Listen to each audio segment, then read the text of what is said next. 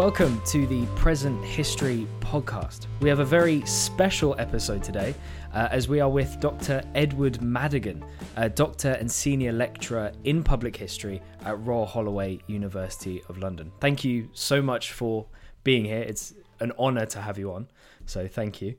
Thank you, Sam. It's good to... Well, I was about to say it's good to be here, but I'm in my own living room. Yeah. It's definitely good to join you this afternoon, so thanks for inviting me. No, thank you. So, would you mind telling us a little bit about yourself, about your background? What kind of made you want to get into studying history? Sure. Well,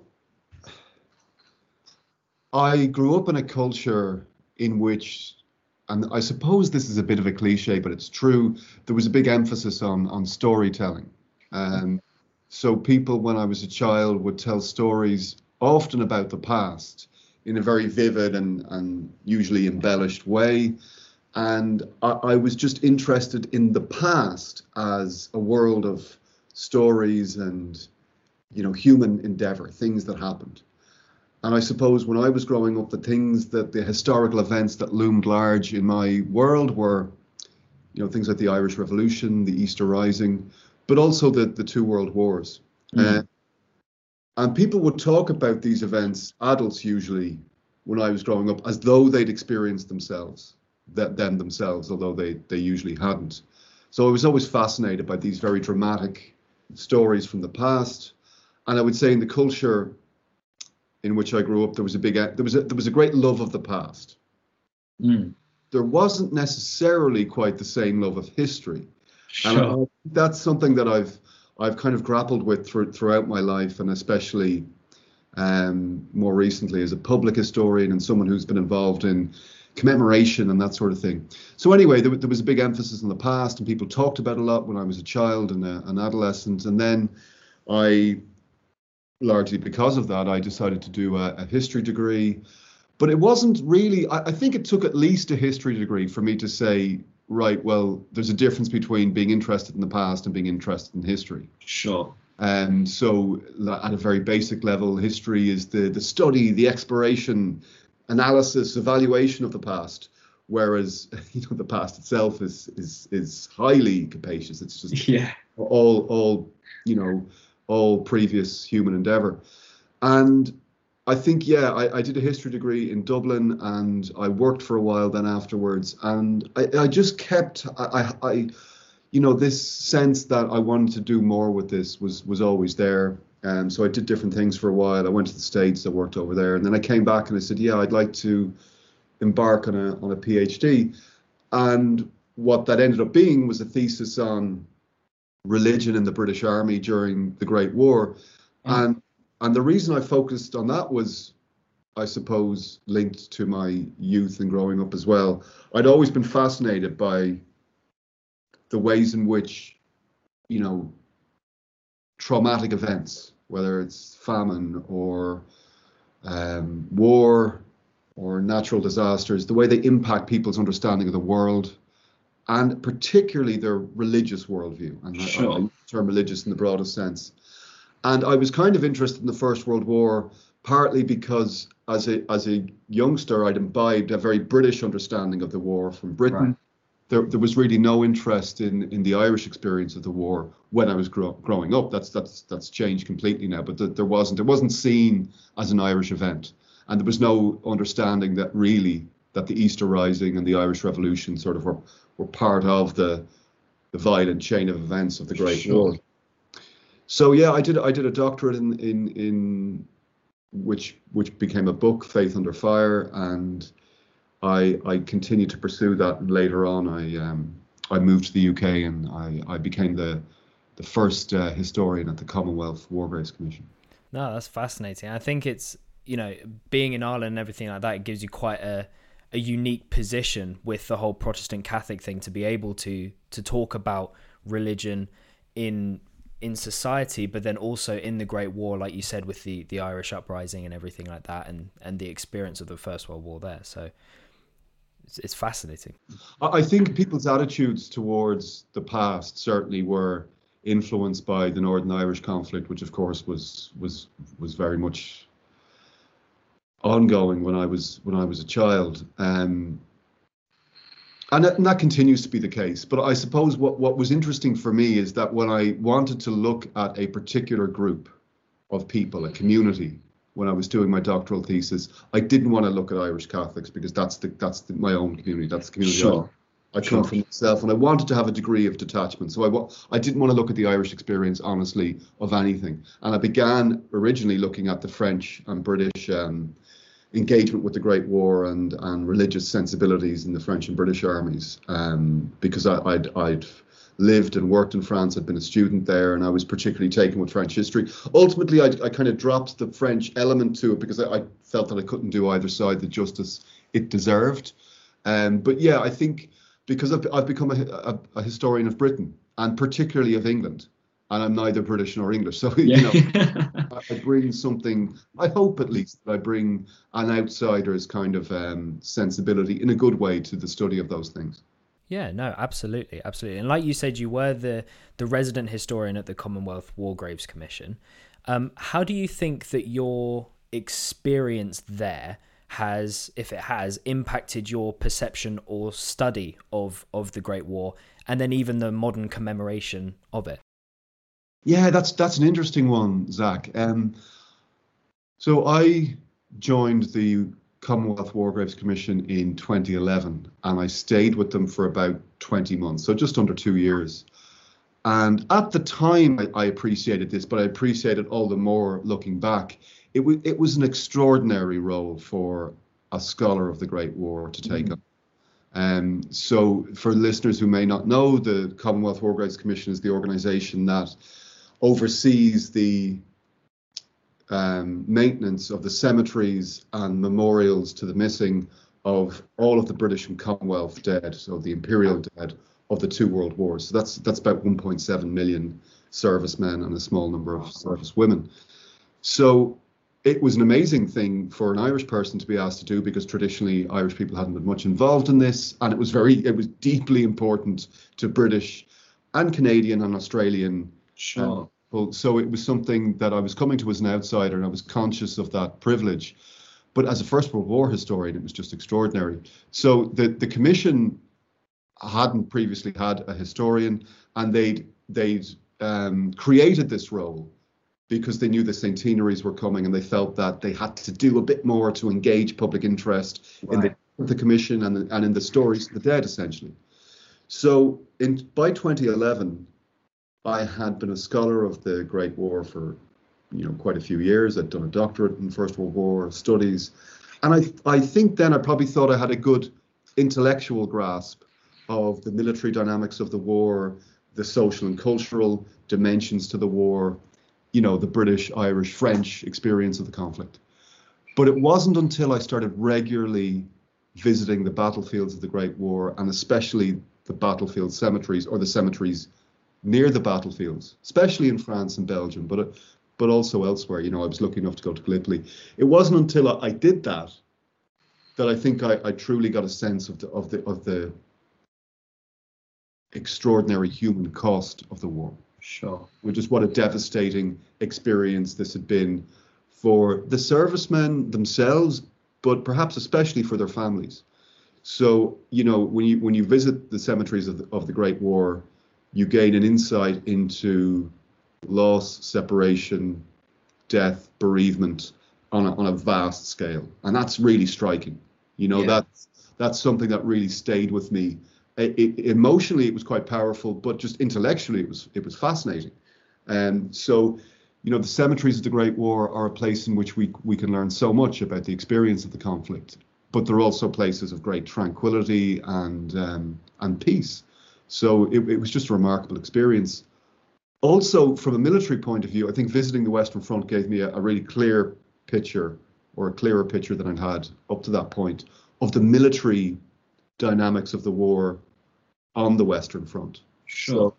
So, I kind of knew intellectually that what the Germans had done in the autumn of 1914 was seize all the high ground of which they were already in possession, from essentially the Belgian coast down to the Swiss border. But when you actually see that, when you work out where the front lines were, you can see it quite clearly. And in some places, the high ground is not high at all. You know, it's a crease in an otherwise deadly flat landscape. But in other parts of the front, and even in, you know, Belgian Flanders, in places like Messines, and then further south in the Somme, it's very rolling countryside. So you really get a sense of the nature of the war through the landscape. So that was amazing too. In terms of this question about the modern commemoration of the war, to me this is endlessly fascinating, because I was in the War Graves Commission as the centenaries of the First World War were approaching. Sure. And, you know, I had a sense of this beforehand, but it really struck me when I was with the commission, and it stayed with me. The First World War, the two world wars in general, but especially the Great War, have a deep and profound and continuing significance for British people. In one way, I think that's it's just very interesting, but there's an admirable sense in which people of Britain, and I would say Canada and Australia, New Zealand and France probably too, the way in which they express solidarity for the suffering of their ancestors is interesting and perhaps admirable, definitely. Mm-hmm. I think as an outsider who didn't grow up in this culture, when you see, you know, the war being remembered and talked about every October and November, that's really quite striking. You know, this determination to remember. However, and this isn't a criticism of people or a community or a culture particularly, but what's striking to me is the emotionalism, like the continued emotionalism. Sure. In terms of the way people engage with the First World War. And I think that tends to obstruct people's understanding of the conflict. So when it comes to the Great War, and the Second World War also, but you know, this is definitely the case with the First World War, people's capacity for sanctimony, self-righteousness, indignation is pretty limitless. You know, you see it in the press, you see it within organizations, and you see it on an individual level. And I got to see that up very close and personal when I worked with the War Graves Commission. But equally, people's genuine interest in this cataclysmic, you know, profoundly violent and devastating historical event is really genuine, and it's really widespread. So as a historian, that of course has to be a good thing. Yeah, absolutely. No, I think that it's a kind of fascinating phenomenon where people who might not even know about the Great War, they might not know about what necessarily happened, they still have this sense that it was right, or they still have this sense that it should be commemorated in such a glorified fashion, and we have the glorious dead on the cenotaph and everything like that. And I think it's a fascinating kind of thing in especially the modern public, where people who might not even know anything about it still have this general sense or this general feeling of an understanding of the war and that it was right. I just think it's fascinating. Not so much, Zach, that people think it was right. I mean, I think that's a common or especially popular viewpoint even now. But there is no question that the servicemen who experienced the war, and especially those who died, are revered in British culture. Sure. There's no getting around that. And as you say, I mean, I think you're quite right that even people who are ignorant of the military or social or cultural dynamics of the war tend to have very strong feelings about how it should be remembered, to be commemorated, how it should be interpreted, and can often be quite indignant when they feel, I don't know, someone like me or a journalist or someone else makes a statement about the war, or, you know, comments on it in a way that falls short of their view of the conflict. So that to me is frustrating in one way, but it's also just fascinating, you know. Yeah, absolutely. So why do you think that the Great War has such a prominent part in the modern psyche of Britain as a whole, really? What about the Great War kind of sets it apart from anything else? Why is it still so prominent? I think that's a a great question, and a question that isn't asked often enough, or I think even by historians of the conflict, and hasn't been properly resolved. The First World War retains greater emotional resonance for British people than any other historical event. I think that's the case, and I don't think many would dispute that. It's understandable and not at all surprising that the men and women who experienced the conflict engaged with it in a very emotional way. It was emotional for them, particularly those who experienced combat or served in the forces, either as men or women, and those who lost loved ones in the fighting. It's also very understandable that the same people remembered the conflict and were determined to remember it throughout the 20s and 30s, and in the subsequent decades. And I think, if you look into the history of the commemoration of the war, the resurgence of interest in the conflict in the 60s, and when we're talking there about, I think, about a resurgence rather than an emergence, is that, it's understandable because many of the people doing the remembering or the studying or the exploring or the representing in the 60s were the sons and daughters of people who'd experienced the war. What is more surprising and deeply intriguing from the historian's point of view is the way it continues to resonate emotionally today with people, let's say, of your generation who are, just in their 20s now and know no one who experienced the conflict and cannot have known anyone who experienced it. And, for whom it's actually a very distant event. I'm struck by how often young people or, people in the 30s or 40s talk about the war as though it is something that is very personal and very emotionally resonant for them. That's quite to me. And I think part of that is the commemorative culture that emerged in the 20s and 30s has evolved to some degree, but it remains just embedded, ingrained in the wider culture of British society. And also the view of the war that was always there to some extent. We should remember that there was profound ambivalence about the conflict even during the war itself. But what was really reinforced in the 1960s, which is the view of the war as this great tragedy, a senseless tragedy, perhaps a futile tragedy, the so-called lions led by donkeys view, that's just very appealing to people on an emotional level. There's something fascinating to people about the tragedy of the Great War, what Wilfred Owen called the pity of war. And Wilfred Owen is, if you like, although I hesitate to use this term, he's as responsible as anyone. He's as guilty as anyone for our emotionalism when we consider the Great War, because it was so powerful and because he himself died. And we know that he was traumatized by the experience of combat, and yet he returned and he served with distinction, and he died in a week before the war. Like there's an undeniable poignancy about the experience of the conflict. And I think historians, rather than being frustrated by that or angry or sort of, at a loss to understand it, should acknowledge that emotionalism and, ask themselves where it comes from. And I think part of it comes from the story of the Great War is simply fascinating to us in dramatic terms, in human terms. But what is that story? Well, that story is actually usually quite a simple one. 780,000 men from these islands died as a result of military service. It was a devastating conflict of unprecedented violence and destruction, and it was just this great moment of loss and futile conflict. The view that the war didn't really achieve anything, although it's been challenged by military historians and by cultural critics and other commentators, that remains remarkably persistent. And it's sort of understandable why people view it in that way. But if we take the recent centenaries as as a case study, as a context in which to explore this, that was an interesting and in some ways very disappointing moment if you're a historian of the conflict. So sure.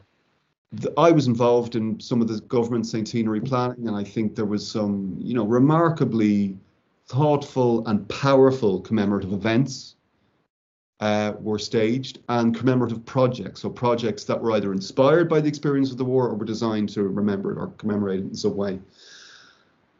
So, but however, what I think we saw between 2014 and 2018 was a lot of remembering with a capital R, and not a huge amount of understanding, really. Sure. And if we think our ancestors are worth remembering, then shouldn't we also try to understand that the profound complexity of the worlds in which they lived and died?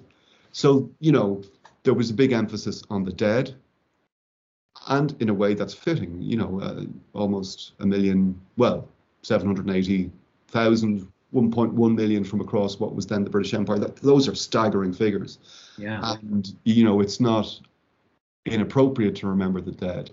But the problem during the centenaries, and this remains an issue, is that the dead tend to be remembered at the expense of other groups and individuals whose lives were also torn apart by the violence of the war, but Sure. who weren't killed. So I'm talking here about servicemen who were psychologically traumatized or physically disabled or both as a result of their experiences. And I'm talking about, women in the armed forces, and perhaps especially, I think this is worth considering, the bereaved, whether they were themselves service men or women, or especially civilians. So mothers and fathers of servicemen who didn't return home, brothers, sisters, wives, and people who knew, usually men who were killed at the front. There was very little emphasis on those people during the century. So there was some reference to them in the media, and some excellent scholarly work was done on all of the groups I've just mentioned. But when it came to commemorating the major milestones of the Great War between 2014 and 2018, you simply did not see any reference to the traumatized, disabled, the bereaved. They were sort of written out of the commemorative narrative. So to me, that was a missed opportunity, but it reveals a great deal about the way the war is understood in Britain. Sure. There's an almost exclusive emphasis on the dead, because the dead speak to us about what we think the war was. This deeply poignant, dramatic tragedy in which a huge number of people died for very little gain, for very little demonstrable reason or purpose. Yeah, I think it's fascinating as well. I think that's kind of the main point there, is the romanticization of the event, the romanticization of the dead, where it becomes this really big romantic almost story of sacrifice of young people going over to fight for a cause that they thought was worth it, and then they die, but it turns out that maybe it wasn't necessarily as worth it as they first thought. And there's this kind of romantic narrative that goes along with it, and I think that it's a really interesting kind of situation that we've got in the modern British understanding of the First World War. Definitely, Zach, I would agree with that. And I think we've seen this as well with kind of a resurgence in media, in portrayals and representations of the First World War. So we had, during the centenaries, we had Our World War on the BBC, which was a very good little mini-series. But then even 1917, the film, that's been hugely, hugely successful. What do you think about this modern representation or the modern education surrounding the First World War? Again, these are really interesting programs and films and media representations you've mentioned here. I think the Our World War series was really interesting because it was dramatizations essentially of 3 episodes that occurred during the Great War, or 3 stories, if you like. So it was based on real sources, and I just thought it was well done, and I asked our class at Royal Holloway to look at it, but I remember watching it at the time, and I knew, for example, the first episode focuses on the Battle of Mons, and which essentially the first encounter between the Germans and the British in August 1914, the first major encounter militarily, and it's a long overlooked moment. It of course was an episode in which people in Britain at the time were deeply invested and interested and engaged, but it tends to have been forgotten because, in a way this is understandable, it's been overshadowed by the Somme offensive in 1916, Battle of Passchendaele in 1916 or 17, I should say, and the Dardanelles campaign. These enormous offensives. These are far greater military kind of episodes later in the war. But the Battle of Mons is just a fascinating moment. But I knew a little bit about Maurice Dees already, partly because he's Irish, but also I'd seen his grave, which is in Saint-Symphorien Cemetery in Belgium. So I thought that was really worthwhile. 1917 to me, as someone who's interested in cinema, just a great piece of filmmaking. Yeah. And as a historian of the Great War, there was very little in it that, bothered me, or I thought that was going to be, that I thought was misleading or inaccurate. And I didn't expect there to be honest, because even from the trailer, you can see, well, this is quite a small drama. This is a story between two men, no spoilers, and what happens to them during the period that the Germans retreated to the Hindenburg Line in April 1917. So this film isn't going to try to tell us any big picture lessons about the First World War. It's not going to try and impart any kind of narrative about the political or even the bigger military dimension to the conflict. What it's going to do is offer us a small drama in the midst of this very kind of fascinating setting of the Western Front.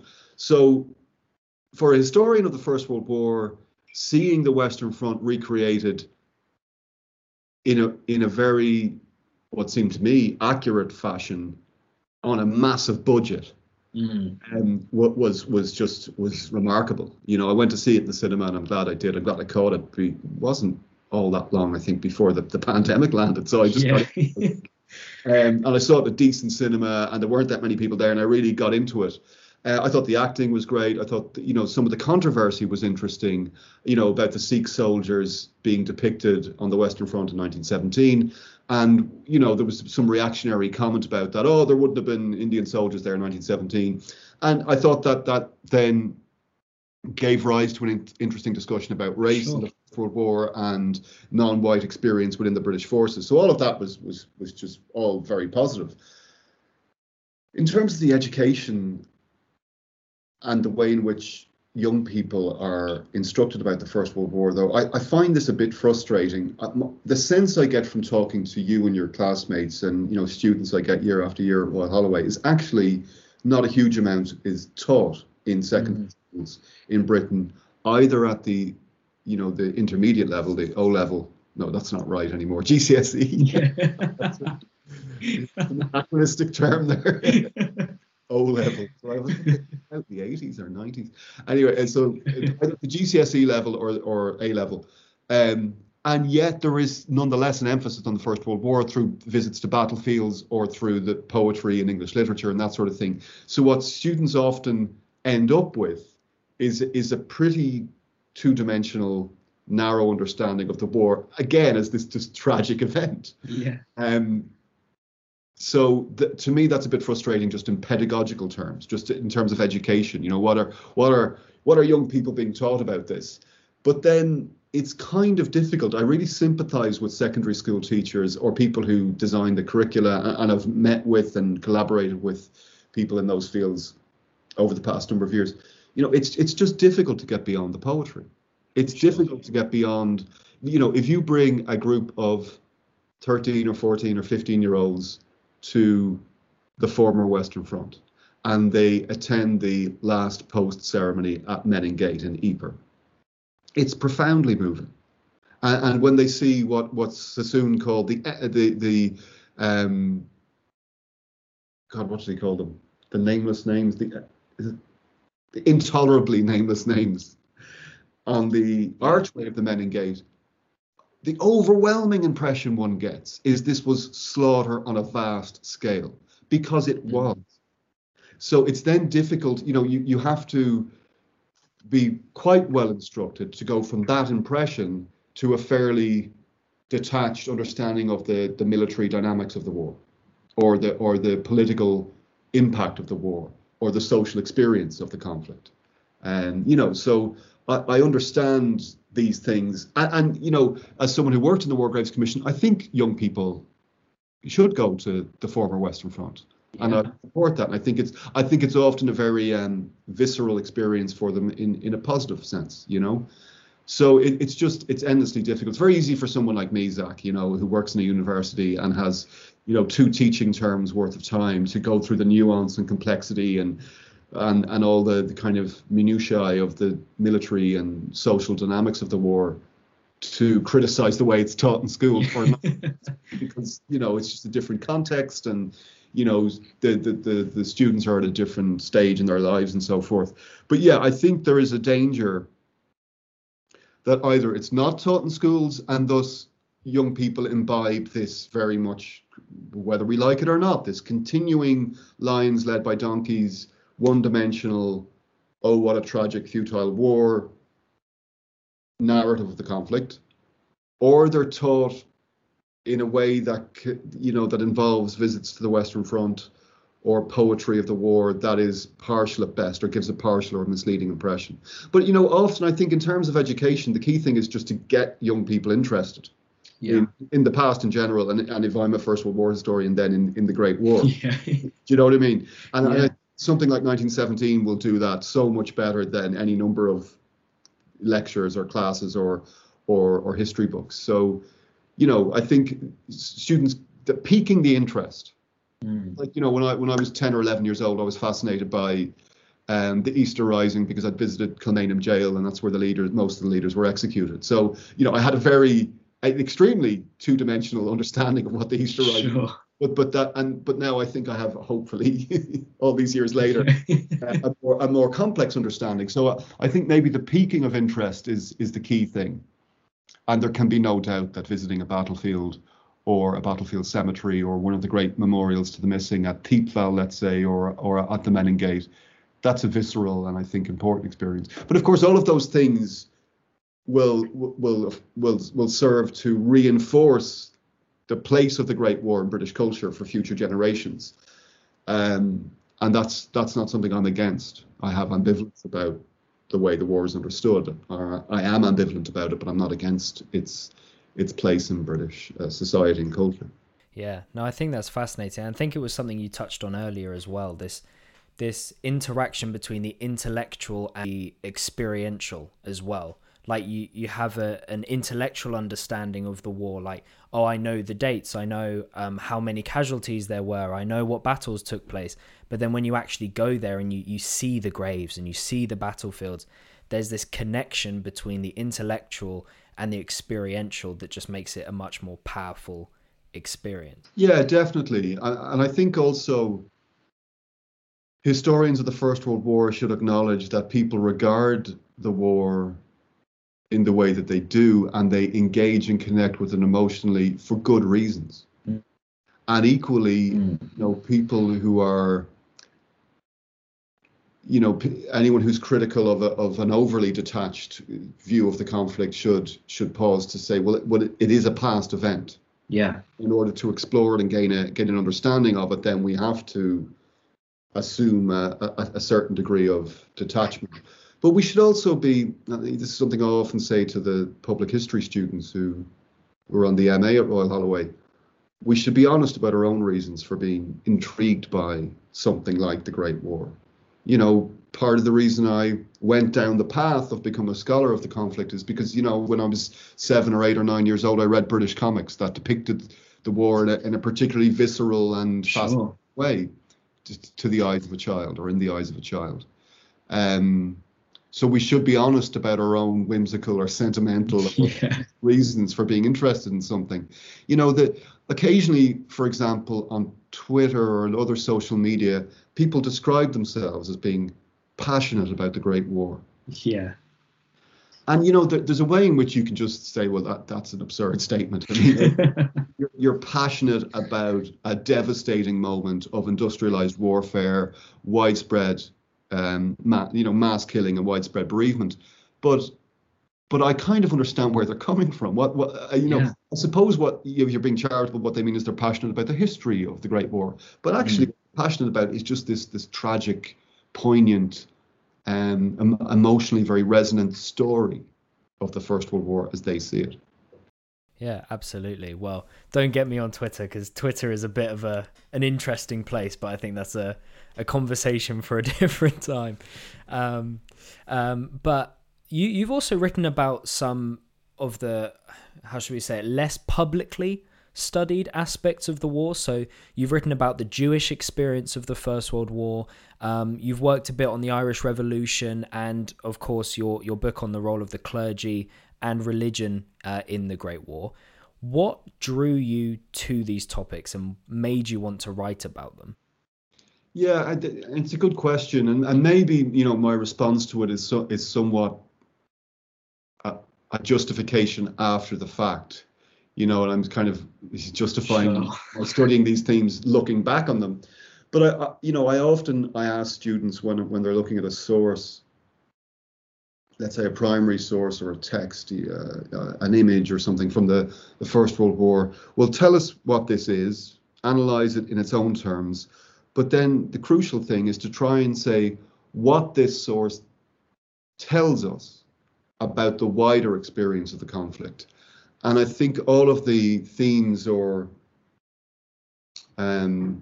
episodes or phenomena related to the war that I've researched and written about, I hope tell us something not just about the specifics of that community or the particular theme, but about the wider British and European and international experience of the conflict.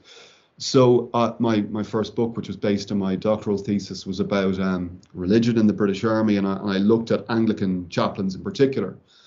But I hope that, but in reading that book, someone might gain an understanding of a more universal experience of men attempting to explain something completely novel, and frightening and new in familiar terms, in ways that they can hope to understand them. So men go off to war and they have experiences through which they might be either killed or horribly mutilated, and that has an impact on the way they understand the war. It has an impact on the way they understand the world around them, and big questions about life and afterlife. So I looked at Anglican chaplains. I looked at, I would say, not even British, but very specifically English stories for that book. But I hope that it can tell us about more universal or international engagement with the war and experience of the conflict, and I would say experience of the front in particular, as well as kind of clarifying the role of the army chaplain and Anglican chaplains in particular, and their experience of the conflict and their reputation afterwards. I then went on to look at courage and cowardice, and hopefully, what I wrote about courage, again, offers an insight into something that was experienced not just in the British Army, although that's very my specific context, but by the armies of the other combatant states, and also about the history of war more generally. So the loss of agency men experienced during the highly industrialized war on the Western Front and in the other theaters of war, to me is fascinating, and it's one of the central kind of features of the Great War that's novel or distinctive. Yeah. So for millennia before 1914, a man could go into battle, and as he was preparing, whether he's a warrior or a legionary or someone in warfare before 1914, he could say to himself, well, I'm physically strong, I'm well trained, I know my weapon, I trust my comrades, I'm experienced, so I have a pretty good chance of surviving this. Yeah. Now that didn't disappear completely during the Great War, but it was greatly reduced. Oh yeah. So that to me then had an impact on everything else, on everything else that the soldiers kind of experienced at the front. So that insight is specific to the First World War, but hopefully it sheds light on warfare more generally. And I looked at, I've looked at various things. I suppose just to take Anglo-Jewish responses to the First World War, to me that was really interesting, and it was a little bit like the way I'd focused on the Church of England and Anglicans, because I don't belong to that tradition or to those to that faith. Sure. I'm not Jewish either, so it was daunting to research Jewish experience and Jewish history, but fascinating because it was learning about a different people, a people that I'm not especially familiar with. and there's a certain pressure that comes with that as well, because I'm writing about Irish Catholics, for example. I'm more comfortable, and if I say this is someone awful, then so what? It's my community as well. What are you going to do about it? And there's that dynamic. But whereas if I'm writing about Jewish people, whether they're British or Irish or whatever they are, then I'm conscious that I'm writing about a community that is not my own. So there's a degree of kind of respect that has to be paid. So hopefully I did a reasonably good job with that. But what's interesting to me, Zach, is that in terms of the population of Britain and Ireland at the time of the First World War, there were about 300,000 Jewish people, heavily concentrated in England. About 80% of the Jewish population of Britain at that time lived in just 3 English cities: London, Manchester, and Leeds. Wow. So most of them lived in Britain, but they're the largest by far non-Christian minority in Britain.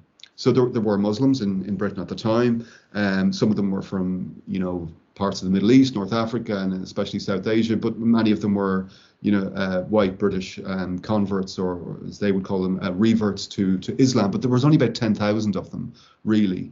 So that as compared to 300,000 Jews, that's there's a huge, the Jewish community is quite large, but it's a minority within a population of about 45 million, which is overwhelmingly Christian and overwhelmingly Protestant, and in England mostly Anglican. So that seems niche. It seems specific. Often, Zach, and particularly in times of war, times of heightened emotion and intensity and just endeavor, whether that's economic or industrial or cultural, we learn a lot about a society by the experiences of its minorities. Sure. So, we learn a lot about the kind of ultra-nationalistic mood that prevailed in Britain throughout the war by understanding the ways in which Jewish men and women responded to that, engaged in it themselves, and then to a degree became victims of it towards the end of the conflict, and especially perhaps in the years afterwards. So anti-Semitism existed in Britain before the outbreak of the Great War, but interestingly, Anglo-Jewish people, so particularly Jews born and living in England, regarded themselves often, here I'm talking perhaps more about the elites, the middle and upper class Jewish people, regarded themselves as lucky to be English, luckier than their co-religionists anywhere else in the world. Perhaps most obviously luckier than Russian Jews who were being actively persecuted, but luckier than and more fortunate than and privileged than the Jewish community in France or Germany or Austria, because they were so highly assimilated. They had thrived in English and wider British society in the last decades of the 19th century and the beginning of the 20th century, and they were often successful and influential and prosperous. So there was some anti-Jewish prejudice, but it was regarded, I would say, by a lot of Jewish people as a sort of a nuisance. During the war, though, we see the emergence of a political anti-Semitism, really for the first time in British society. And then in the years after the war, that's there. It's a fringe interest, perhaps. There was a group called the Britons established in 1918, which was avowedly anti-Semitic, and then a British Union of Fascists is established later. These are fringe groups. They don't have a big impact on wider society. But of course, if you're a member of the relatively small Jewish community, and these two established organizations, their whole raison d'etre is to marginalize and persecute you, then that's very threatening. Particularly if you've served in the First World War and made extraordinary sacrifices and, perhaps been wounded or lost a friend or son or brother or whatever. So that phenomenon, to me, it tells us a lot, of course, about the experience of British Jews, but it tells us about wider British society too. Absolutely. No, I find it all fascinating, these stories of people especially that maybe have been overlooked in wider public education or public conscience even. No, I think it's fascinating. So as a final question, a bit more kind of light-hearted question, what would you tell your younger self about the study of history or being a historian that you've now learned? Well, I suppose that's only a light-hearted question, really, depending on how you interpret it. Very true. Question, Very true. I would say that my own experience of history, research, and writing has been just one long trial and error. It's been a constant kind of messing something up and then realizing, well, that was the wrong way to do it. Now I have to work out the right way to do it. Sure. So perhaps if I could go back and tell my younger self, well, don't waste 4 or 5 months going down that particular path because it's a dead end, or don't look in that archive or whatever. But actually, the experience of making mistakes, the experience of looking in sources or looking at sources or exploring archival collections that don't turn out to be especially fruitful is very instructive. It's healthy. It's part of one's growth and development, I think, as a historian. So it's been crucial to my own development. I'm always learning. I'm very conscious of my flaws and shortcomings as a historian, as someone who teaches history and writes history. But I also think I've learned quite a lot in the past 10 or 15 years, and hopefully I bring that to bear. The other thing I would do, and I suppose I was like this a bit myself, is students at an undergraduate level and indeed postgraduate level. I think I was guilty of this even well into my doctorate, is that we say, well, I'm really interested in X. I want to know more about Y. I want to explore this phenomenon. And we pose the questions before considering the sources that might give us the answers. Sure. Whereas really the process should work the other way around. We should go to the collection and say, well, I'm interested in this very broad issue. Let's say, what I'm looking at the moment, which is the British experience of the Irish War of Independence. So I'm not going to pose any questions. That's my theme. I'm going to look at sources that might enlighten me about that very broad and capacious issue. And then I'm going to start posing questions. Yeah.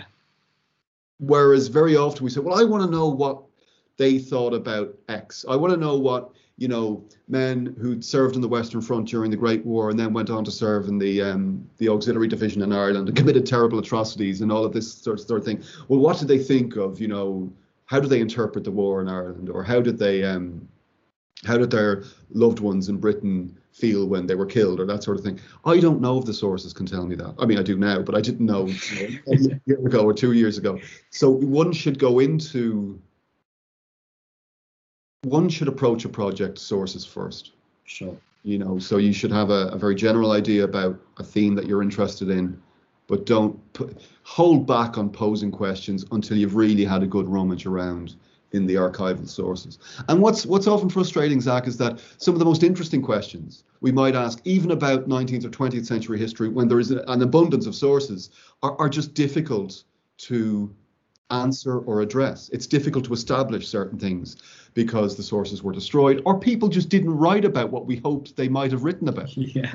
Do you know what I mean? Yeah. We often, and I will admit to this, I've been as guilty of this as anyone. We look at sources, why the hell didn't he write about X? Why in his diary does he talk about his breakfast and not, how he interpreted what was happening to him, or kind of existential level or whatever, because that would be more useful and more picturesque and more interesting. But that's the nature of historical research.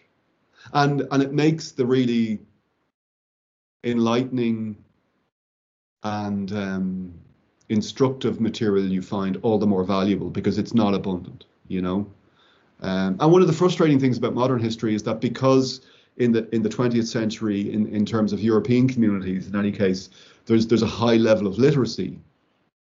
There's so much personal correspondence, and there's so much memoirs published and unpublished, and there's so many personal narrative sources that you just have a huge amount of stuff to wade through. And you're always going to be overlooking someone or something. Sure. But I think we can at least acknowledge experiences, whether we fully incorporate them into our work or not. So yeah, I don't know what I'd tell my younger self. I tell him to enjoy the experience more. Sure. I think often when I've been working on projects in the past, whether it's an article or a book, or editing volumes of essays and stuff, I've been so caught up in the needs of the the requirements of the exercise and the pressure to get it done that I haven't fully enjoyed it. I haven't said I'm fortunate to be doing what I'm doing. I try to embody that a bit more now, but I'm not sure if I always live up to it. Oh, it's fascinating stuff. Well, it's been great to chat to you, so thank you so much for coming on the podcast. It is greatly appreciated. And if you guys do want to find out more about the work that Dr. Madigan has done and is doing, you can follow him on Twitter at Madigan Edward, and you can check out the blog that he is the editor of, Historians for History. That's historiansforhistory.wordpress.com. So make sure you check that out. There's some good stuff on there. Thank you so much for listening to this episode of the Present History Podcast, and we will see you in the next one.